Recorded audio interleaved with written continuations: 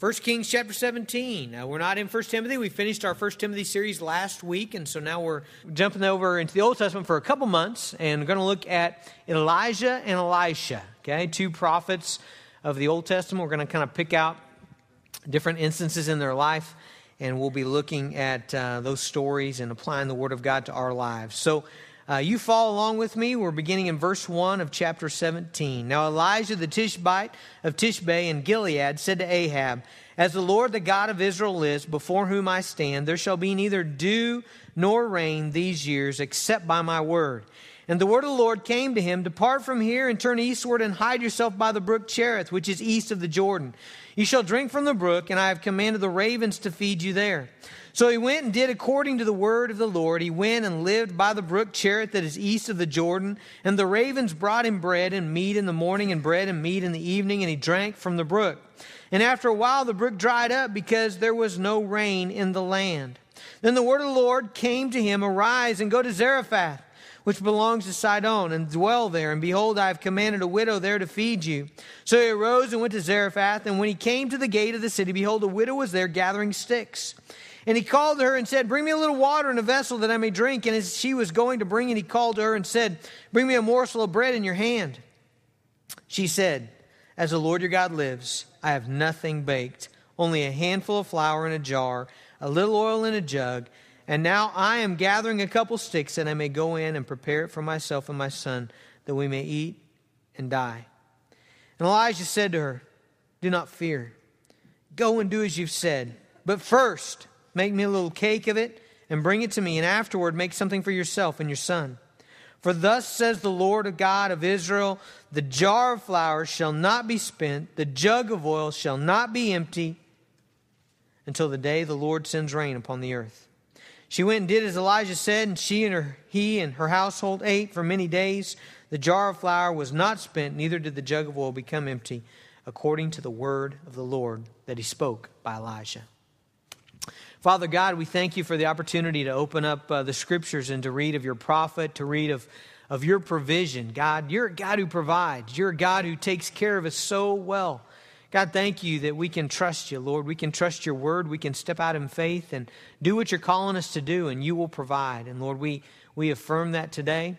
We pray that you would give us faith to live, to tackle the struggles of life, to do the ministry that you've called us to do. Father, give us faith. Help us to trust you. Lord, I pray that you would speak through the power of your Holy Spirit today. In Jesus' name, amen. For much of history, the history of God's people, the people of God have not always had a Bible. Isn't it a great thing that we have a Bible today, that we have the inspired Word of God collected for us in a book in which we can read and know the truth of God. We can know the revelation of God and His Son. But for many years and many centuries and much of the history of the people of God, they didn't have that. And instead, God would often speak through prophets, okay? Now, Elijah and Elisha are examples of prophets in the Old Testament. They were men through whom God spoke His truth to the people, okay? Now, you may be asking, how do you know who's a prophet and who's not a prophet? Well, oftentimes, prophets were accompanied by miraculous signs. God would do these incredible things. He would give them the ability to predict what was going to happen. He would pronounce things through them that were supernatural events so that everybody would know that God is putting His stamp of approval on this guy. God speaks through this man. We know that through the miraculous signs that He is performing. God did that through men like Moses and through Elijah and Elisha and Isaiah and Jeremiah and many of His prophets. And then again in the New Testament through Jesus. Remember, all the miracles of Jesus were part of the purpose of those miracles were to confirm this indeed is God's Son. Then through the apostles in the early church, whom God was confirming these are my people, these are my men, this is my word spoken to you, that we might have Bibles today. But in this period of time, God spoke through prophets. And so God sends a prophet Elijah to speak a message to a wicked king named Ahab. Now, Ahab made a really, really bad choice in a wife, okay? A lesson for us today, don't make a bad choice in a wife. Ahab did that. He chose Jezebel. Jezebel was a wicked woman who was a worshiper of Baal. She was a foreigner, and she was a worshiper of Baal. Through Jezebel and Ahab, the nation of Israel and the people of God, more importantly, were led astray into idol worship. Okay, so they're worshiping this false god named Baal.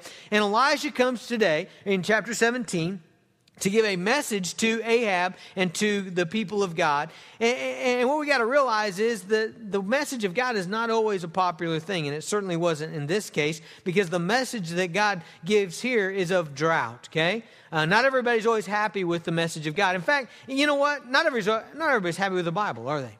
There's a lot of stuff in the Bible that really people get kind of cranky about, you know?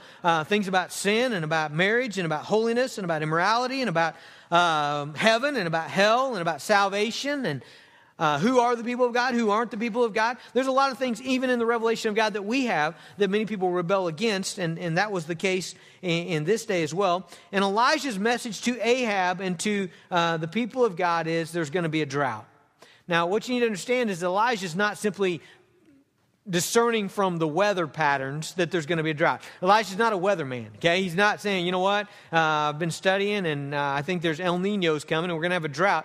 This is a judgment of God, okay? It's a weather phenomenon, but it is a judgment of God upon the people of God because of their sin. God is getting their attention through adversity. That happens throughout the Bible. If we turn to 2 Chronicles chapter 6, Solomon talks about that when he is building the temple, dedicating the temple. He says, when the heaven is shut up and there's no rain because they have sinned against you, if they pray toward this place and acknowledge your name and turn from their sin, when you afflict them, then hear in heaven and forgive their sin and sin of your servants and your people Israel, when you teach them the good way in which you should walk, and grant rain upon your land, which you have given your people as an inheritance. And so even in the Old Testament and other times, God would send drought upon the people as a punishment. In fact, in Amos chapter 4, it shows how God sent all kinds of adversity upon the people of God in an attempt to turn them back to Him. Amos chapter 4 verse 6 says, I gave you cleanness of teeth. Okay? When God gives someone cleanness of teeth, He's not giving them toothbrushes and dental appointments. What He's given them is no food, okay? They have cleanness of teeth because there's no food. He says, I gave you cleanness of teeth in all your cities and lack of bread in all your places, yet you did not return to me, declares the Lord. Verse 7, He says, I withheld rain from you. Okay? Verse 9, He says, I struck you with blight and mildew in your gardens, in your vineyards, your fig trees, your olive trees, the locust devoured, yet you did not return to me. Several examples in that one passage there of God bringing adversity upon His people in an attempt to turn them back to Himself. Now, the great lesson for us to learn in that is simply this: God is more concerned about your soul than He is your comfort. Okay? All right? That's why it's freezing in here right now, is because God is more concerned with your soul. I see everybody shivering. Than your comfort. I'm actually pretty comfortable. God is more concerned with my comfort than that's not what we can say. But the truth is this, that God is more concerned with your soul than He is your comfort. And there are times where God will send adversity to His people for the good of your soul. God doesn't want you to live in sin. God does not want you to continue in sin. God does not want you to lead your family in sin. And so there are times where God will indeed bring adversity upon the people of God to bring them back, to get their attention, to pull them back into where they need to be. And I think there's another reason for God bringing drought upon the people, upon His people in 1 Kings 17. Baal, whom they had fallen into worship, who was the false god, Baal was the god of storms. He's the god of lightning, the god of thunder. And so isn't it a cool irony that basically God says, look, it's not going to rain for 3.5 years. It's not going to rain until I tell it to rain.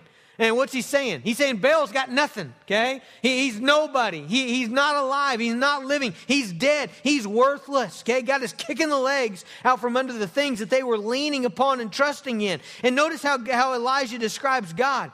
In verse 1 of chapter 17, he says, as the Lord, the God of Israel lives. Our God is a living God. Baal is dead. Baal can't do anything for you. It's worthless to treasure and to love and to worship and to sacrifice to and to give attention to Baal. He's dead. Now Muhammad, he's dead. And Buddha, he's dead. And Joseph Smith, he's dead. And Allah, he's not alive. But Jesus is alive. And so the message of drought was spoken to the people of God to show them a couple things. Number one, I'm going to bring adversity upon your life until you turn back to me. And number two, Baal has no power. God has the power. God is a living God. Well, the message of drought was not a big hit. Wasn't a big hit with Ahab, as you can imagine. Here's a king who just hears that there's going to be financial ruin upon his nation. There's going to be suffering and calamity. And so it's not a big hit. He's angry. Jezebel is angry. And so Elijah is threatened. And so immediately the word of God comes to Elijah again. And God tells him in verse 3, depart from here and turn eastward and hide yourself. Okay? So basically, God sends Elijah into God's witness protection program. He sends him away to be hid. Okay? I think there's another reason God sends him away. If you'll just think about this for a minute. Not only is God protecting Elijah, but God is also, again, I think, judging his people. There are times where when the people of God refuse to listen to the word of God, when the people of God harden their hearts against the word of God, there are times where God pulls back his word from his people. I think that. I see that. And there's another place in the Minor Prophets where God talks about a famine of the word of God. And I believe that there are times where if you ignore the Word of God and ignore the Word of God and ignore the Word of God, I think God pulls away the Word. Now, what does that mean? Does that mean you're going to go home and you're like, where did I put my Bible, honey? I can't find my Bible. It's gone. God took it. No, I don't think that it's that kind of removal. But you know what? There are times where this doesn't impact people. There are times where the Spirit of God, the anointing of the Spirit of God is not on the Word, and people come and they hear the Word of God and they don't respond. That's a serious thing. And I think God is He's pulling back the Word of God from the people of God that they might live and suffer in their misery, and then they might see that there is only one true God. And we see that God uses Elijah in that way to bring the people back to the one true God. So Elijah's out in the wilderness, and God's taking care of him. Okay? There's no store out there. There's no hutches out there. There's no restaurants. There's nothing out there. Elijah is completely dependent upon the word of God to take care of him. And God tells him, I'm going to take care of you. I'm going to send the ravens. I'm going to command the ravens to feed you. Isn't God an interesting God? Aren't you glad he's not boring? He is anything but boring. I loved that picture in my mind and in the flannel graph when I was in Sunday school of those birds coming over the hill with food, I remember as a kid thinking about, what would that be like, Would it be all slobbery and nasty? And, I actually don't know that birds have slobber. I don't know. Actually, I think they eat it and throw it up for their young, don't they? You know what? I think God kept them from doing that. I'm just thinking, they're coming in with a ribeye, or something. I don't know. That is in my mind. God took care of it, though. Okay, how did that work? I don't know exactly how that worked. But God takes care of his people in miraculous, creative, incredible ways, all right? So God is taking care of Elijah. All is well. He's hidden in the wilderness. He's safe from Ahab. He's safe from Jezebel. And then guess what happens? Okay, verse 7, after a while, the brook dried up. Now, why would the brook dry up? Okay, there's no lack of power in God. He's commanding the birds to bring him food, and he's got this little brook to drink out of. But now why all of a sudden would the brook dry up? Couldn't God keep the water flowing? Of course he could have kept the water flowing. So why does the brook dry up? Okay? You know what? I would have been really tempted to discouragement if I had been Elijah. Wouldn't have you been tempted to discouragement? Here you are, man, just trying to be obedient to the Lord. You're doing what God has told you to do. You're following the Lord and obeying the Lord, and you're out here and you're dependent every day from ravens and what. And then all of a sudden your source of water dries up. There's a lot of times when we ask, why so many trials? Why can't it just be easy? Am I the only one that ever asked that question? Nobody else has ever asked that, have you? You've never looked at your life and said, God, why can't it just be easy? Why do I have to, I just made it through that trial, God, and I feel like I trusted you. I feel like I did what you wanted me to do, and now I'm just in the clear, and bam, here's something else. You know what? It was that way for Elijah too. It was that way for the widow, okay? You know what? We got to learn that walking in the Christian life means trusting Christ day by day. Day by day. It's a continual process of leaning upon Jesus and trusting Jesus and learning to look to him for everything that we need. Now, that's not the way we prefer to live, is it? You know what? We prefer for God just to go ahead and solve everything at once, don't we? Just give me a smooth highway for the next 10 years, God. That's what I want you to do. That we don't like having to come continually to him and look to him. We don't like being in continual need. You know what? If I were the widow, you know what I would have wanted God to do? I would have wanted God to back up his 18-wheeler to my house and give me enough flour and oil for the next 3.5 years, for as long as the famine. That's what I would have wanted God to do. I wanted God so that I could just open my pantry and say, woo, we're going to be okay, there it is. It's all stacked up, and I've got it, and I don't have to worry, and I don't have to pray, and I don't have to, that's the kind of thing we want. We want God just to take care of it. We get discouraged sometimes when it's trial after stumbling block after after obstacle, after difficult thing. You know what we get discouraged with? We get discouraged when God keeps asking us to do things that are uncomfortable. Anybody else do that? You know, I mean, it's like God keeps putting ministry. We just kind of get comfortable with one ministry. Well, you know, God puts somebody else in our life. Says, I want you to minister to them. You're like, oh God, they're even harder than the last guy. You know, I mean, we struggle with that, continually having to trust the Lord. My son Haddon was sick in the last month or so. And he was sick in the hospital, you know, and then he had like 3 weeks of that IV antibiotics every few hours. Emma had to administer to him, and finally he got well. And we're like, we had like one day where we took this breath and we're like, man, everybody's well, you know, everybody's healthy. The next day, Haven's got bronchitis, Haddon's got a fever, you know. And I remember I walked in there and he's fine now, he's good. We wrestled last night, he's great. But you know, I walked in Monday or Tuesday and Emma came out of his room. She said, well, he's got a fever. You know, I just remember saying, I think what I said some smart aleck thing, which I shouldn't have, but I did. But you know, I was like, man, he just drank a pharmacy, you know. I mean, how could he have a fever? You know, and I remember what I was expressing was just, God, you know, come on, we just want a little bit of health here, you know. And you ever feel that way? God, why, God, why? You know what? God's not in the business of giving extra grace. He doesn't do that. He doesn't solve all your problems out in front of you so that you never have to face them, so that you never have to trust in him. You know, if you feel that way, if you're kind of frustrated and you just feel like, man, I'm always weak and I'm always feel like, you know, God, I got to depend on you to do this thing. And God, you put this ministry in front of me and I just don't feel equipped. And Lord, I got to trust you. You know what? You're normal, okay? That's exactly how you ought to be, okay? You think you got it all together? You got a problem, okay? We'll talk about you in a minute. But if you're just in constant need, if you're just in constant need of the Lord's help, you're right where you need to be, okay? Listen, God's grace, you can't get it at Sam's Club, okay? Some of you are big Sam's Club shoppers. I can see some of you. You know why you go to Sam's Club? 2 reasons. Number one, it's supposed to be cheaper. I don't know that it really is. But here's the big reason. You don't have to go back very often, right? I mean, some of you that just hate having to go back, you hate having to shop, you hate running out of stuff and being in need. So you love to go to Sam's and buy 400 rolls of toilet paper, and then you're just good, you know. You're good for a couple months, or you know, if you live in my house with 5 kids, you're good for 3 days. You know, I mean, they use a lot of toilet paper, you know. But you know, that's what we like. But you know what? You don't go to Sam's Club to buy grace. You know, you can't get grace there. You know why? Because God wants you to learn to depend on him daily. You know what God wants? God wants you to learn to be in a state of dependence every day. That's the Christian life. That's the way Jesus lived. Did you know that? That's the way Jesus got up every day, depending on the Father, every day in the Word, every day in prayer, every day leaning on God. There's not any of this, well, I'm good for a while. You know, I mean, just think about that. You know, would we ever want to come to God and say, God, I want to get grace like I get stuff at Sam's Club so that I don't have to come to you? That's the reason why, right? God, I don't want to have to come to you. I don't want to come to you tomorrow. I don't want to pray tomorrow. God, I'm busy. I don't want to read the Word tomorrow. I want to just be able to be taken care of. Hey, you know what? It just doesn't work that way, okay? And listen, if you're one of those people that you think, you know what, I got it covered for a while. There's no great need for me to depend on the Lord. There's no great need for me to respond to God today. There's no great need for me to, you know, be in prayer and depend on the Lord. You know, I got news for you. You're in trouble. 1 Corinthians 10:12 says this, therefore let anyone who thinks that he stands take heed lest he fall.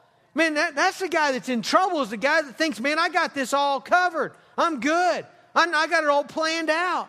In Revelation, there's a church that thinks that way. Revelation chapter 3, it's called the Church of Laodicea. In verse 17, he says this, for you say, I'm rich and I've prospered and I need nothing, not realizing that you are wretched and pitiable and poor and blind and naked. This church thinks they got it all together. Jesus says in verse 18, I counsel you to come to me. Come buy from me gold refined by fire so that you may be rich. Jesus is telling them, look, you got to come to me. Well, after a while, the brook dries up. Elijah's in need again. That's okay. The word of God comes to him again and it tells him, you need to go to this widow who's in Zarephath. She's going to take care of you. She's going to provide for you. Now, there's a couple strange things about that. Number one, Zarephath's not in Israel. God sends Elijah to a foreign country. Interestingly enough, guess who's the god of the people who live in Zarephath, the Phoenicians? It's Baal. God sends Elijah to Baal's backyard, you know. He said, not only am I going to show everybody that it's not going to rain, but I'm going to go ahead and send you over there, and I'm going to show them what I can do. I'm going to be a testimony through this widow. And so God sends Elijah to Baal's backyard, and then he sends him to a widow. Not only a widow, but an impoverished widow, okay?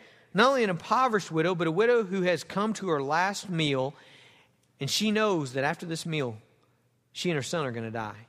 Now, ladies, I want you to take that to heart. There's some mamas in here. You know what that is. I bet nobody in here has ever been in that position. You know, where you've done everything you can for your child, but you can't feed them anymore. You got one biscuit left. You're going to make one biscuit for them, and then you're both going to die. That lady's in trouble, isn't she? That lady's got nothing. She's at the end of her rope. She's tapped out. She's got no strength. She's got no husband to provide. She's got no pantry full of food. She's got no soup kitchen downtown. She's got no hope. I mean, she basically tells Elijah that. When Elijah says, go bring me back some bread in your hand, she says, look, I'm making my last meal. I've got no hope. Okay? Now let me ask you, how many of you think it's a good idea to go ask somebody who's completely tapped out, who's completely spent, who's got not even any hope, to go ask that person to do ministry? Is that really a good idea? Well, God did. God did that. That's who he picked. God sends Elijah to ask that lady who's just hanging by a thread to provide for the prophet. Now, some of you aren't going to think that's very strange because you felt that way a lot, haven't you? You feel, man, I ain't got nothing, you know? And yet, God keeps putting these opportunities in my life, and I'm spent, and I've spent all my stuff, and man, I feel like I'm just barely kind of falling apart myself. I'm just holding on to grace, and yet God keeps putting this stuff in my life, you know? And God keeps challenging me. Why? Well, a couple reasons. Number one, that's an expression of faith. Some of you in this room, hopefully most of you, you'd say, I'm a person of faith. You would say that. You would profess, you would say, I'm a person who's been called by Jesus Christ, drawn by the Holy Spirit, born again by the power of God. I've put my faith in Christ. I've turned away from my sins. I am a person of faith. If you're a person of faith, let me tell you, the way that your faith is expressed many times is exactly like this, okay? When you're empty and you got nothing, God says, all right, now, I know you got nothing. I know you're empty. So here's what I want you to do. I want you to step out. And I want you to minister to this person. I want you to forgive this person. I want you to help this person. I want you to encourage this person. I want you to go visit this person. I want you to teach this class. I want you to minister to these little kids. I want you to work in my kingdom. I want you to serve. I'm putting this in front of you, and I want you to respond. That takes faith, doesn't it? It takes faith. Man, to step out and to be willing to trust God. And you know what? Faith is often expressed in relationships. I mean, really, our faith is lived out by loving each other, isn't it? That's one of the key ways. By loving and caring and encouraging and giving and serving and worshiping together. And I mean, that's one of the ways our faith is lived out, okay? So number one, God calls her to do this because it's an expression of faith. Number two, God calls her to give. Why? Because he always supplies what he calls on you to give, okay? God always supplies that. Let me give you a great verse with that. 2 Corinthians chapter 9. 2 Corinthians chapter 9, and I think it's verse 8 is where we're going to begin. Verse 8 says, God is able to make all grace abound to you, so that having all sufficiency in all things at all times, you may abound in every good work. What that verse just said is that God's going to give you everything you need for every good work, okay? Look at verse 10. He who supplies seed to the sower, bread for food, will supply and multiply your seed for sowing. That's a farming illustration that says God's always going to give you enough seed to plant. Okay? He's always going to give you enough seed to invest in ministry and in the lives of other people and increase the harvest of your righteousness. Verse 11, you'll be enriched in every way for all your generosity, which through us will produce thanksgiving to God. Folks, God always supplies what he calls upon us to give. Now, that's a really encouraging principle. Now it doesn't seem like God's putting his finger on that widow and just squeezing out every last drop. You know what it looks like now? God's getting ready to provide for her. You know why he's getting ready to provide? Because he's asking her to give. Okay? He's saying, widow, I want you to take a faith step. And you know what? Faith always triggers the grace of God in our lives. And so he said, take a faith step. And as you take a faith step, my grace is going to flow through you to the prophet. But as it flows through you to the prophet, it's going to supply for you as well. And that's a cool principle. Man, can you imagine if you start looking at life that way? That whenever God asks you to give of your time, you know what he's going to do? He's going to provide more time. That's cool. You know, because usually what we think is, whoa, no, God. I got, man, my schedule is full. Everybody's schedule's full. There's nobody has any time. I've realized that a long time ago as a pastor. I'm never going to find anybody that has any time. And so everybody's already all full. And so if you're going to give, it's going to have to be a faith step. You're going to have to say, okay, God, I don't know how it's going to work, but all right, I'll step out. We'll find time. God, you'll provide it. And you can trust God to provide. And if God calls you to give monetarily, he's going to provide. If God calls you to forgive somebody, here's what I've heard from so many people. I just don't have it in me to forgive. All right, great. That's why you need to take a step of faith. Say, all right, God, I'm going to do it. I'm going to do it. You say, but I can't do it. I don't have it in me. All right, I know. But you're going to take a step of faith. You're going to do it. And you're going to trust God to put it in your heart to do it. Right? It's faith, isn't it? You know, some of you are going to say, well, God, I don't have the energy. All right, I'm going to take a step of faith. God's going to give me the God, our resources are limited. We all agree with that. This lady's resources were limited. She's got nothing. But God calls her to step out in faith, and he's going to provide. Man, look at verse 13. Let's just unpack this real clearly here. Verse 13, Elijah has just said in verse 12, go make me a biscuit, go make me a little cake, bring me some bread in your hand. She said, you know, I don't have anything. All I got's one last meal. In verse 13, here's what Elijah says to her. This is the word of the Lord. Remember, this is not Elijah's word, it's God's word. Do not fear. Go and do as you have said, but first. You see that word first? You see that in your Bible? I put 2 lines under that in my Bible. First. Make me a little cake. First. And then afterward, just make yourself something. Now, if some of you are doing the math, you're saying, okay, she's only got enough for a little biscuit for her son, a little biscuit for her. That's it. 2. So if I make something for you, Elijah, what does that mean? I don't got enough for me. You see, and you know what happens? Some people do the math, and see what they do? They say, no. Nope, God, not doing it. You're not getting my time, God. You're not getting my finances, God. You're not getting my energy. God, I'm not forgiven. I'd like to, God, but I just don't have it. God, I'm not ministering to that person. God, I'm not investing, God. No, God. I'm doing the math in my head, God. And if I do that, I don't have any for me.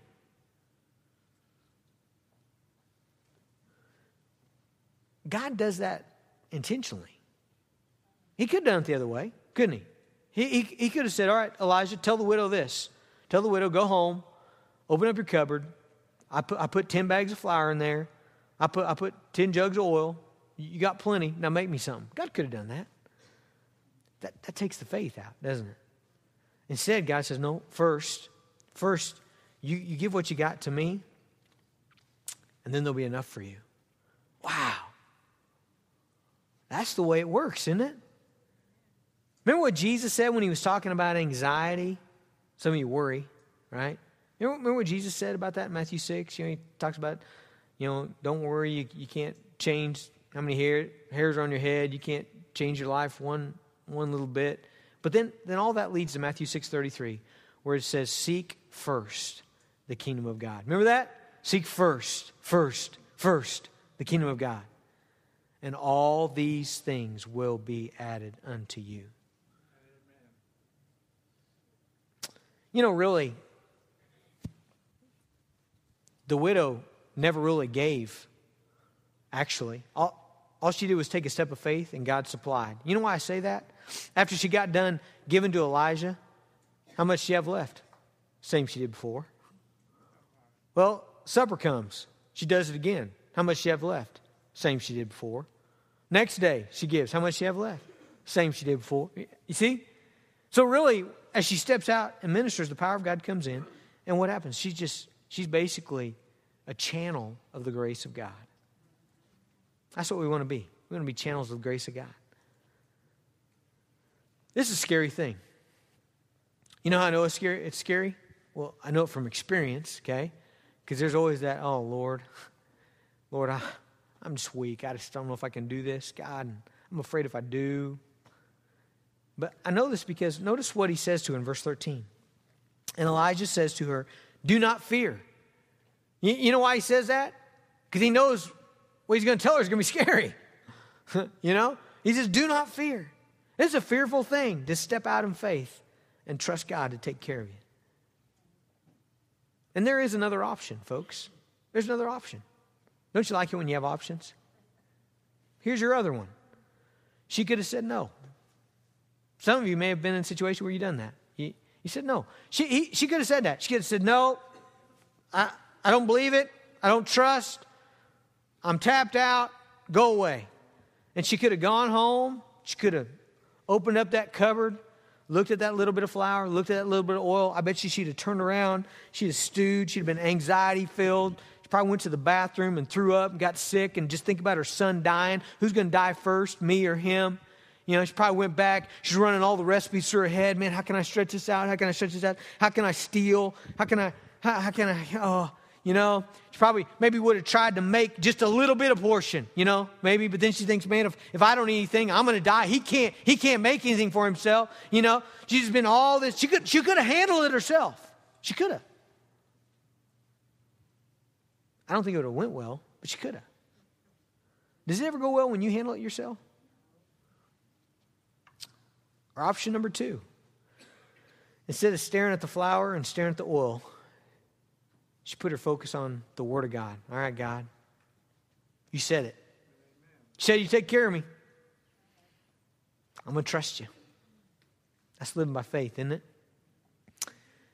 Focusing on the goodness of God, the grace of God, the power of God, the love of God. You know what? It's okay. You're here today and you say, man, I don't have the answers. I'm weak. I feel like God's telling me to do this thing. I just don't feel like I have the strength. You're right where you need to be. You're okay. You're okay. You're okay. Just step out in faith, do what God's telling you to do, and trust God to give you what you need. Okay?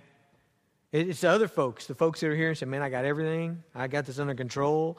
I'm really going to knock it out of the park. Wait till everybody sees my life. Okay? You're in trouble. Okay? But you're not in trouble being dependent upon the Lord. Well, let's trust Him. We're going to celebrate the Lord's Supper today. We try to do this once a month. You don't have to be a member of our church to partake of the Lord's Supper with us. We just ask you to be a born-again believer. It should be someone who's put your faith in Christ and displayed that publicly. I'd like to ask our guys to come up and prepare the table for us. The body and blood of Jesus are our provision for life. Did you know that? How do we live? We live by the body, the broken body, and the shed blood of Jesus Christ. Jesus Christ died for our sins. He shed His blood for us so that we might live. Okay? So that we might live. And what we do when we partake of the Lord's Supper is we remember. We remember that we are appropriating the body and the blood of Jesus every day. We're living by the gospel. We're living by what Christ has done for us. And so I invite you to just bow your heads with me and let's reflect for a moment before we begin to offer the Lord this worship. Father, we thank you for the shed blood of Jesus. We thank you, Jesus, that you were willing to give your body to be broken, to die as an atoning sacrifice for our sins. We thank you, Jesus, that, Lord, that you provided a way for us to be holy, for us to be righteous, not with our own righteousness, but with yours, with your righteousness that you lived out and you purchased for us through the cross. And so, Lord, we thank you for that. And we pray, Father, that you would bless this time of worship.